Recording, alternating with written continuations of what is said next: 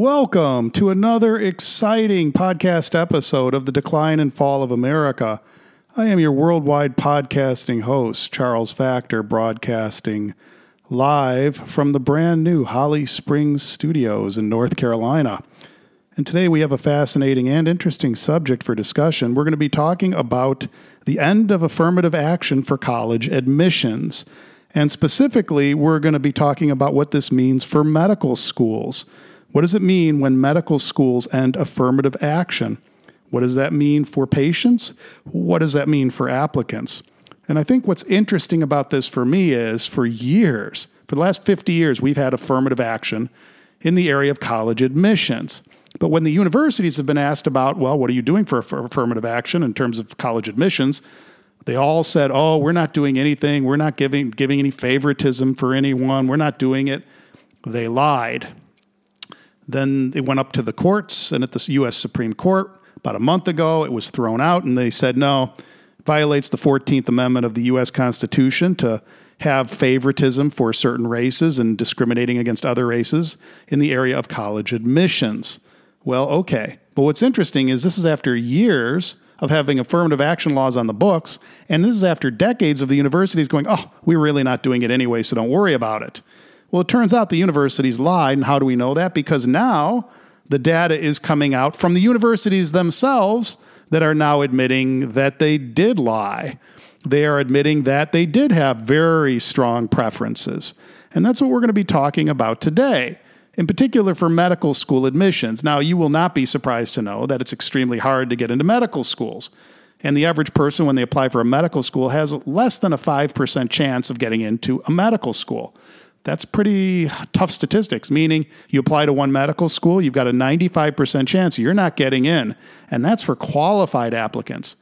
But what we found out recently with all this litigation is that these universities that kept saying, oh, we're not using races to discriminate against anyone, it turns out that they were, and they lied about it. Now they're admitting they lied about it because we now know that some universities were admitting less than 5% of white and Asian applicants, while at the same time, the same university were admitting blacks who had lower MCAT scores, that's the medical school admissions test, and lower GPAs, lower grade point averages, and the blacks were being admitted at 56%.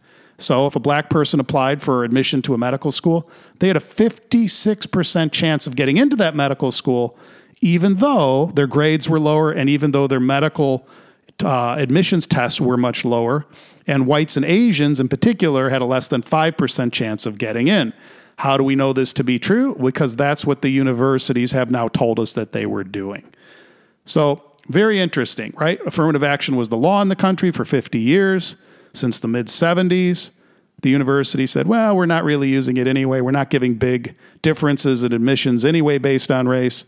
Then they lose at the U.S. Supreme Court, and then afterwards we find out, oh, they really were. If you were white or Asian, you had a less than a 5% chance of getting in. And if you were black and had lower test scores and a lower grade point average, you had a 56% chance of getting in. So, yeah, I mean, that's a rigged system. No other way to say it. So let me read you an article. It recently appeared on this very topic in the New York Post about this rigged system of college admissions under affirmative action. And you make up your own mind. You can decide whether you think this was a good system or a fair system or not. This article was written by Sally Pipes. She is the writer for the New York Post newspaper. New York Post is one of the oldest newspapers in the United States in continuous publication. It's very reputable, and its articles tend to focus on statistics and research, which I appreciate. So here's an article that recently appeared. The title of it was, quote, "Ending Medical School Affirmative Action Will Be a Plus for Patients." Here goes the article. Quote, "The United States Supreme Court effectively prohibited university admissions officers from giving preferential treatment to applicants based on their race this summer. Many medical school leaders decried the high court's ruling, claiming that the ban will lead to less diversity with their student bodies, a less diverse crop of physicians, and worse outcomes for minority patients." The article goes on from there. And again, don't make up your mind till you hear the whole article. And at the end of the article, then you can make up your mind. Quote, here's the article again, quote, but it's not clear that diversity within the physician workforce improves patient outcomes, which ought to be the primary objective of medical education. Quote, in fact, there is evidence that affirmative action policies harm patients as well as harming aspiring doctors themselves. It's an article of faith among affirmative action's defenders that a more diverse physician workforce benefits patients. In her dissent from the majority's ruling, Justice Sonia Sotomayor wrote that the affirmative action helps increase the number of students from underrepresented backgrounds who become doctors, which in turn improves the healthcare access and health outcomes in medically underserved communities. The Association of American Medical Colleges echoed Sotomayor, saying, quote, it's deeply disappointed in the majority's ruling, which demonstrates a lack of understanding of the critical benefits of racial and ethnic diversity. Quote, this decision will hasten the deaths of black people in the country who already die prematurely. Advancing Health Equity founder and physician Blackstock blasted. Quote, they're referring in part to a handful of studies showing that black Americans post better health outcomes when treated by black doctors. But the researcher, Ian Kingsbury, recently examined those studies, their methodologies, and concluded that systemic reviews have found no relationship or mixed results between race and ethnicity and quality of communication, and inconclusive evidence for patient outcomes. Admissions officers' obsessive focus on race often causes them to ignore the applicant's academic and clinical aptitude, with dire consequences for the applicants themselves and ultimately the patients they treat. Affirmative action policies seek to give underrepresented groups a leg up in the admissions process. By design, that means admitting applicants who would have likely been rejected based on their test scores and grade point averages alone.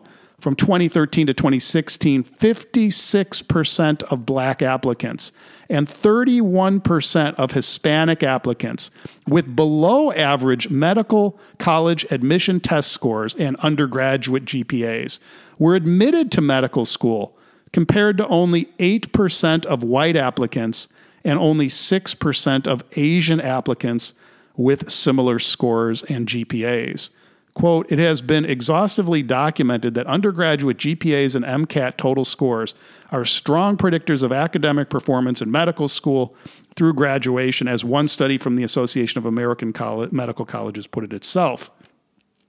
In other words, affirmative action might help underqualified applicants get into medical school, but it won't necessarily keep them there.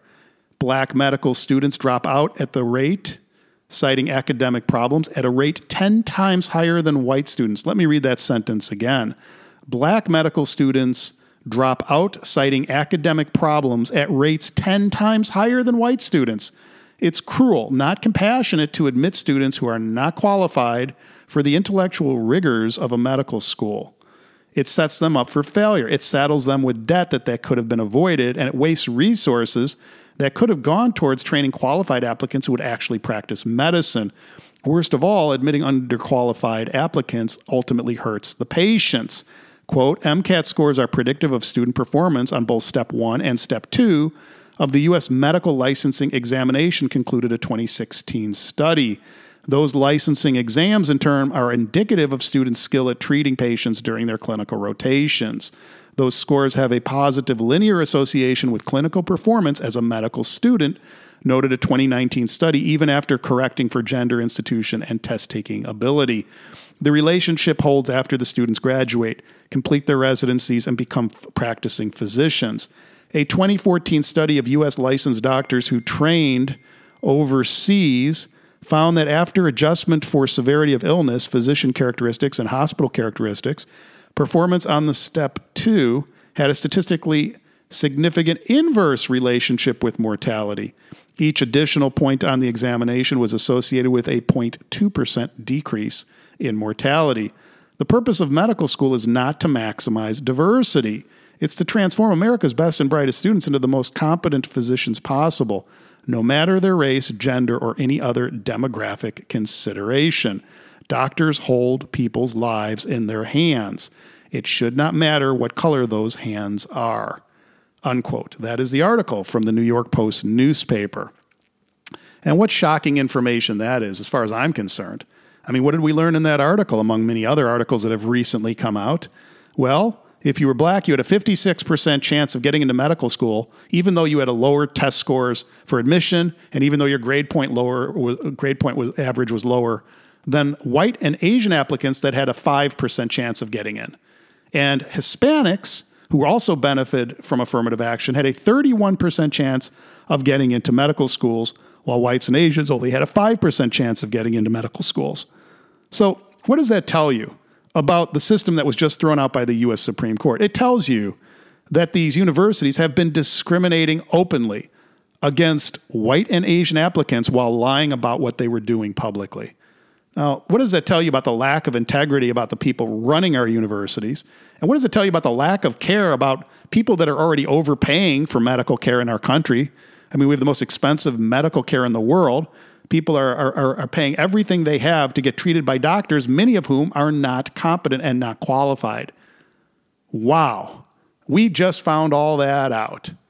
And the defenders of affirmative action say what? Oh, and they used to say, well, but it makes our medical system that much better. And yet, when this researcher went back and looked at those studies, they found out diversity by itself does not make patient outcomes any better. So that was a lie too. You know, I don't mind debating whether or not we should have racial preferences in this country. Some people feel we should. Some people feel we shouldn't. That's all fair. But I do get upset when the universities lie about what they were doing. And I also get upset about when the researchers came up with faulty studies to say that diversity benefited patient outcomes. But yet when other researchers look at those studies, they found out that those studies were bullshit and they were made up and the results were not accurate and it was a lie. That's what I get upset about. And you should too. Why are we paying the most for healthcare of any nation in the world and getting substandard results and substandard outcomes? At what point do we have the right to be angry about this? I don't know about you, but I'm just a little bit ticked off by all this. I don't think it's fair. Certainly it wasn't fair to all those white and Asian applicants who got discriminated against. And certainly it isn't fair to any of the patients that have been given substandard medical care because people wanted to promote diversity above the health of the patients who are paying for the service. I am all for leveling the playing field. I am all for giving everybody equal opportunity. But that's not what affirmative action is. It's the exact opposite of equal opportunity.